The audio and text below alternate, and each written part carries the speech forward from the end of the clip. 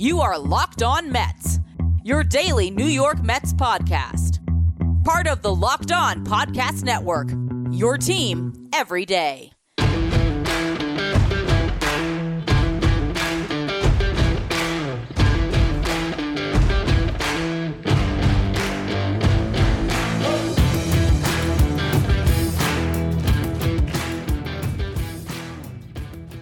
Hello to all you amazing Mets fans. You're listening to Locked On Mets, part of the Locked On Podcast Network, your team every day. Thank you for making Locked On Mets your first listen every day. Locked On Mets, free and available on all platforms, including YouTube. On the show today, I wanted to look into the Mets' top prospects on the big league roster and also those in AAA and break down their path to playing time. In the first segment with Brett Baty, are the Mets doing right by him? Will he continue to play about every day? And is that enough playing time? Should Escobar get any time at third base? We'll get into that in the second segment. The bigger question, Francisco Alvarez, is this hurting his development by having him in a timeshare split with Tomas Nido?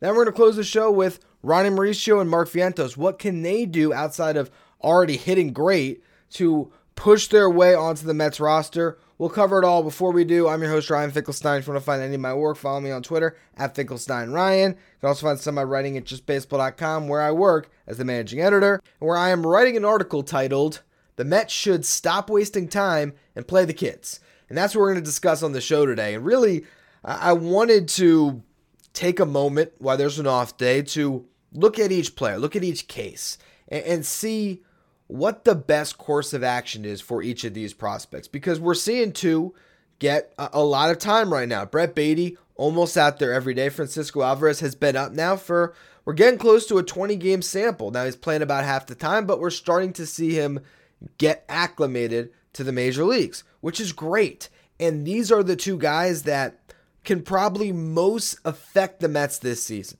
They have an opportunity with, those being some of the weaker positions on the Mets roster, third base and catcher coming into the year, to really elevate the ceiling of this roster.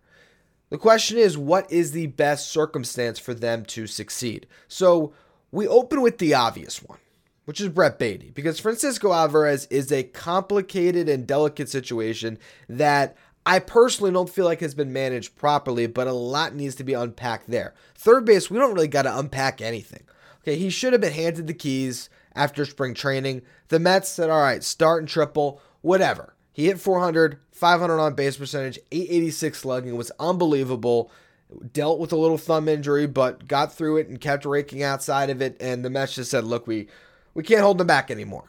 He's clearly the best option to start at third base. We gave Eduardo Escobar the benefit of the doubt to start the season with the position. And even Escobar, at a certain point, is like, you got to start the kid, man. He's better than me. I mean, he's all but said that, right? So that's clear. And if you look at the playing time so far, I got no gripes with what they've done with Brett Baty, which is funny because 2 weeks ago, I was on my soapbox about it. But guess what? He's come up, he's played.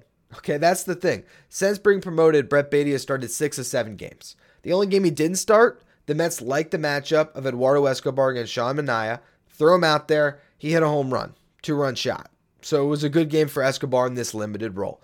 There is a world where those two guys coexist, where you have Baty sit on the bench sometimes against a tough lefty, or even just a lefty that Escobar profiles better against. And you give him a blow, too, because that's the thing. The Mets don't really give a lot of guys everyday run. It's Pete Alonso, Francisco Lindor, Jeff McNeil has gotten to that point, although there was times last year where Jeff was on the bench. And Brandon Nimmo has gotten to that point mostly, although even then, you give him his days. A guy like Starling Marte is always having some nagging things right now. It's a neck. He gets his blows. Mark Hanna gets his blows. So there's nothing wrong with Brett Baty starting 6 of 7 games. If you tell me right now for the remainder of the season, Brett Baty continues to start 6 of every 7, I'm fine. Granted, at some point in his career, he should play well enough, hit against righties and lefties to fall into that category of Alonso and Lindor where you can play him 160 games. But I'm not mad if he plays, I guess because he's missed the beginning of the season, let's just say he ends up with 115 to 120 games played because he missed like a 15 game chunk at the beginning and maybe he gets some time throughout, right? that's fine with me. So I got no issues at all with Brett Baty. And also, I will say, the hits haven't fallen yet. The floodgates haven't opened, but his at-bats have been good. He's gotten a hit in all but one of his starts. He's gotten a hit in each of the last three. Gotten a couple clutch knocks. Yes, he's striking out a little bit more than you would like, but I'm not concerned at all. It's not like Francisco Alvarez in the box right now where there's times where he looks overmatched. Brett Baty, to me, hasn't looked overmatched, and other teams are fearing him as well. I mean, the Dodgers, one of the smartest run organizations in baseball, are grabbing tough lefties to face him at the end of the game because they don't want Brett Baty, the rookie, to face a righty late. That's a sign of respect, and now he gets a homestand, his first for the Mets this season, where he gets to play in front of a crowd that's ready to fall in love with him. And he also gets two great matchups in the upcoming series. Josiah Gray, that should be barbecue chicken for Brett Baty. Trevor Williams is another guy I think Baty profiles really good against. Even Mackenzie Gore, that's the one that you think he's not going to play in, so that we can start to see how the Mets will map out his series. And if he's missing a middle game against a lefty in Gore who's been unbelievable this year, but he starts in the first and third game and then he plays all three games against the Braves this weekend, I'm perfectly happy with that. And there you go. Maybe because they're only playing 6 games this week, maybe it's 5 of 6. Maybe he gets to start against Gore. And I haven't looked ahead yet if the Mets face a lefty against the Braves. Maybe there's one blow he gets there. But I like to see him starting against some lefties, and we'll see how that continues to shape up. But overall, I think for Brett Baty, he's been put in a good position, and I think he's going to be in a great position to really start to hit because the guy just doesn't have a lot of flaws in his game. His approach is really good. So I'm not worried about him at all. But when we look at Francisco Alvarez, I have a lot of concerns. I'm concerned about what we've seen from him so far, but I'm also concerned about the lack of playing time he's gotten because you want him to be able to play through his mistakes if he's here, because the upside, as we saw with the home run on Sunday, is still absolutely there, especially when the bar that he has to climb isn't very great. We're going to get all into Francisco Alvarez's situation just a minute. Before we do, though, this show is brought to you by BetterHelp. Getting to know yourself can be a lifelong process, especially because we're always growing and changing. Therapy is all about deepening your self-awareness and understanding because sometimes we don't know what we want or why we react the way we do until we talk things through. Personally, I've been in therapy throughout my life. It's a great way to talk to somebody that's not, your mom or your dad, someone that you can just completely not worry about their feelings and just focus on yourself and look inward and have someone to bounce ideas off of. It really has been instrumental for me, and BetterHelp is a great way to connect you with a licensed therapist who can take you on that journey of self-discovery from wherever you are. So if you're thinking of starting therapy, give BetterHelp a try. It's entirely online, designed to be convenient and flexible and suited to your schedule. Just fill out a brief questionnaire to get matched with a licensed therapist, and you can switch therapists anytime for no additional charge. Discover your potential with BetterHelp. Visit BetterHelp.com/LockedOnMLB today to get 10% off your first month. That's BetterHelp, HELP.com/LockedOnMLB.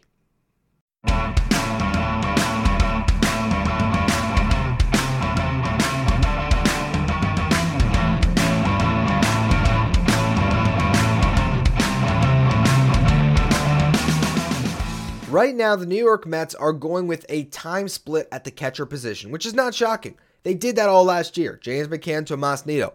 They were splitting playing time a lot of times 50-50 because both of them were good defensively. Neither one of them gave much of an upgrade with the bat. This year, supposed to be a straight platoon. We liked it. Narvaez, Nido. Nido starts against left-handed pitching. Also, it seemed like he found some rapport with Kodai Senga, and so maybe he was going to be catching those games no matter what, plus facing off against all the lefties, Narvaez against all the righties. Narvaez gets hurt. Now Alvarez is called up, and despite the fact that you have one of the top catching prospects in all of baseball, who offensively is a way better option than anything the Mets have had at that position for a very long time, they're still going with the 50-50 time split. Now, I do not fall to the side of completely begrudging the Mets because I do not believe that Francisco Alvarez should be in the big leagues right now based on his own development. As a catcher so far, it's actually been better than we could have expected. And here's the funny thing. Francisco Alvarez's glove has had to catch up to his bat all of this time. His bat just keeps on hitting onto promotion after promotion through the minor leagues, and his glove has to catch up. Now it feels like the glove is the reason he's in the show, and the bat has to catch up. And this is the funny thing, because it was always supposed to be, hey, when he's here, he's going to hit, but will he catch? Guess what? He's grading out as an above-average pitch framer. He's looked fine. He caught the best start of the season. Joey Lucchesi, 9 strikeouts, shutout. That was Alvarez behind the dish. So he's fine on that front. Here's where he's been struggling. It's with the bat. He's hitting 148. He has 5 more strikeouts than hits. 9 strikeouts, 4 hits. 4 for 27. It has not been good for Alvarez up to this point. And we've seen the issues. He's chasing too much. He's swinging early and often. He has a clear, blue zone at the top of the zone where pitchers can pound it, and he can either chase pitches out of the zone or not catch up. He's struggling. And I understand that he has not hit himself into more at-bats. Then at the same time, you see him go up against Rogers on Sunday, a guy who has not given up a home run against a right-handed batter outside of Manny Machado in the past season since the start of 2022. A guy who has a low arm angle that's very difficult to pick up. A guy who was 12 strikes, no balls, early in that game against the Mets, just carving them. About to work through 2 scoreless. He takes a slider that, I'm sure Rogers saw the scouting report, said, oh, he's going to chase anything up in the zone. So he throws a slider at his head. But guess what? Alvarez able to identify that pitch. It was a place where he could get his barrel out on top of it somehow. And he's able to clear the fence. And that right there shows you why Francisco Alvarez should be in the starting lineup at least like a 75% clip with Nido as the clear backup. At this point, I would just have Nido catch Senga starts. And here's why. If you're going to reach your potential this season, Francisco Alvarez is your best bet to get there. And the only way he's going to learn how to hit at the major league level is to hit at the major league level. I'm not saying it's going to be pretty, but guess what? Tomas Nido hit 3 home runs in 313 plate appearances last year. Give Alvarez 313 plate appearances anywhere, he's probably running into at least 10. So, as much as you might be able to say marginally, maybe Tomas Nido hits 200 and Alvarez hits 150 over the next 2 weeks. Those couple hits might be home runs, and the more he sees, the more he's going to acclimate, and who knows, maybe you get a stretch in a couple of weeks with Francisco Alvarez with some playing time under his belt, where he becomes the guy that in the minor leagues can carry a freaking lineup from the catcher spot. To me, there's too much upside to not bank on. I love Nido as a backup catcher. I do. But I don't think that you should have someone as promising as Alvarez on the MLB roster and turn him into a backup. Because if that's the case, then you know what? Find me any good defensive catcher in baseball. You can trade cash considerations or anything to find some guy who can be a backup catcher and just start Nido every day at that point. Nido's going to hit better too, for that matter, if he's getting to play more often. And you have the great defensive catcher behind the dish, and you put Alvarez back in AAA where he probably belongs, to be fair, where he can continue to learn and develop. But this is a guy that's talented enough to learn on the fly and be trial by fire and be, as Arm Layton said on this show, I think it was a week ago at this point, 2 weeks ago, when discussing the top prospects on the Mets system, that Alvarez can be Mike Zunino right now. And we're talking about the Zunino with the Rays that might have hit a $190 but hit 30 bombs. Okay, he can run into home runs.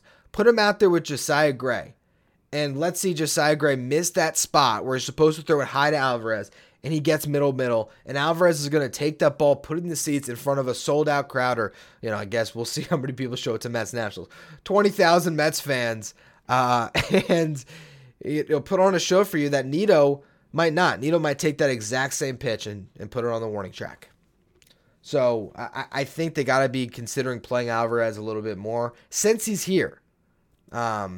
Otherwise, like I said, make an adjustment. But there's also 2 more prospects who are playing so well in AAA. The Mets have to really figure out how they can work these guys onto the roster with the veterans they already have. That could lead to some change of positions, as we're finding with Ronnie Mauricio, and that could lead to maybe a tough cut from a veteran at some point. We're going to get to all that in just a minute. Before we do, Our new sponsor, SoRare, is a revolutionary fantasy baseball game and marketplace transforming fans into owners with officially licensed digital cards featuring players from across all 30 teams. Unlike other fantasy baseball platforms, SoRare managers truly own their fantasy experience, collecting, buying, selling, and competing with player cards against global opponents to win epic rewards such as a VIP experience with MLB player tickets, so much more. Plus, the more you win, the more you advance, collecting increasingly powerful cards and accessing next-level competitions where you can get those better rewards. Head to sorare.com/lockedon, that's spelled SORARE.com, to draft your team of free player cards, set up your lineup, and start competing today to win epic rewards. Again, that's sorare.com/lockedon to start playing today.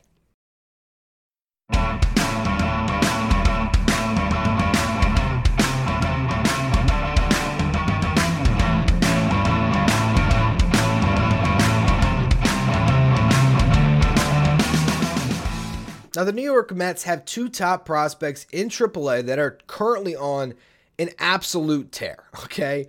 You start with Mark Vientos, and I feel horrible for him because if he was on the Pirates, Mark Vientos would get the opportunity to play every single day and, be the DH, and he'd be running into home runs. He could be one of these rookie sensations. A sneaky Rookie of the Year pick. He has proven everything he needs to with the bat. It's the guy that finished 2021 in Triple, spent over 100 games in Triple last year and had a cup of coffee in the show, had a great spring, and then you look at what he's done this season. I mean, he is hitting .368, .455 on base percentage, .706 slug. He's hitting righties and lefties. He has 6 home runs, a .191 WRC plus that measures hitters based on a league average of 100, so he's 91% better than your average hitter in that AAA league. And he's also posting the best walk rate of his career since rookie ball at 12.3%, and he's cut his strikeouts down to 24.7 when it was around 29 last year. Got carried away with myself. He struck out 99% of the time. Sometimes the tongue gets twisted. Anyway, look, Mark Vientos is on a different planet right now offensively, as is Ryan Mauricio, which we'll get to in a minute. But there's just no clear, viable path to playing time. And so you're damned if you do, you're damned if you don't. Because in some respects, he's probably better than Eduardo Escobar. Actually, not probably. He is better than Eduardo Escobar right now. But him coming up and playing 1 out of every 7 games because Brett Beatty's playing 6, that's not going to get you anywhere. And defensively, you still can't really trust him at third. So then what's he doing? Is he in that Tommy Pham role? Well, Tommy Pham has played pretty good. Do you just cut Daniel Vogelbach to clear up the everyday DH spot for Vientos? There's part of me that would love that, but Vogelbach is getting on base at a .423 clip. His weighted runs created plus at the big league level is 142 since coming to the Mets, 42% better than your league average hitter. You're getting well above average at bats from Vogelbach, who's walking damn near 20% of the time. Now, he's not slugging, and I can make the argument that, Mark Vientos going up and hitting a home run every now and then would be a better option. I can't say that Vientos is going to take that 12% walk rate in Triple and do that at the big league level. So if he's walking at an 8% clip with the Mets instead of a 12% clip, all of a sudden you're getting less production than you are right now. And that's you also, let's just say you do make that move on Vogelbach. And then God forbid something happens to Pete Alonso.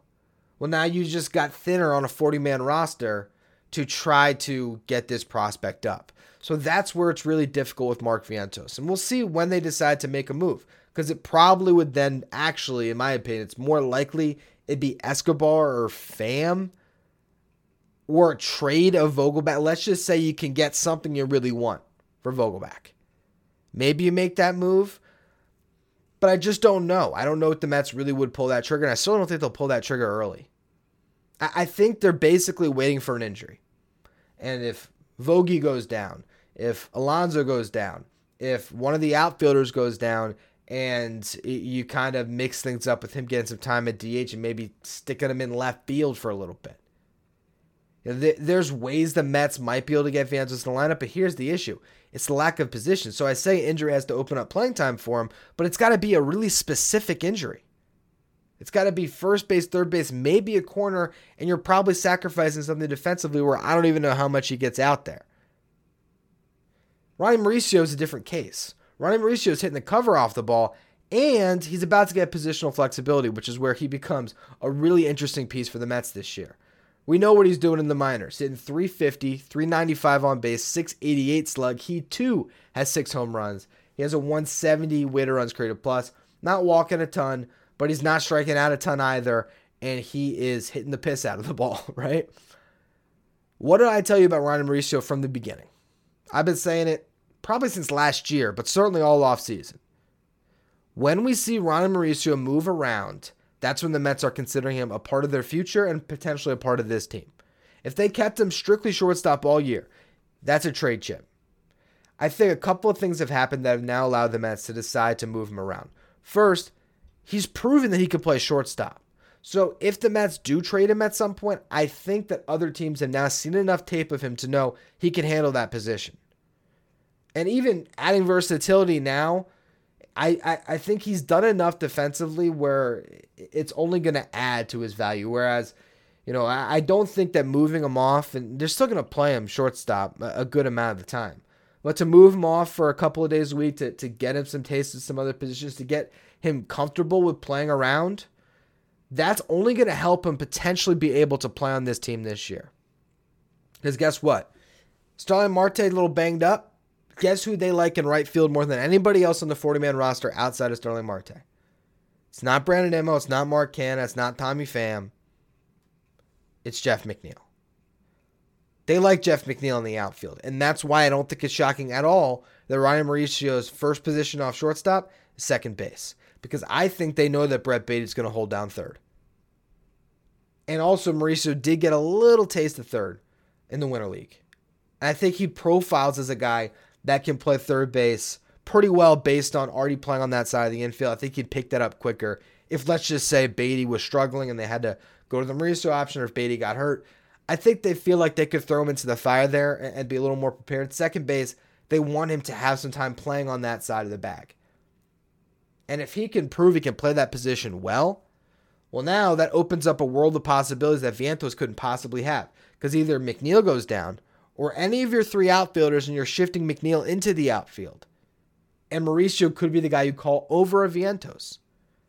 They're even going to get him a little time at first, a little time at third. So now you're basically saying, oh yeah, also, by the way, I would hate to ever say anything about Lindor, but you know that the best option probably on the 40 to be starting every day outside of Lindor right now is Mauricio anyway.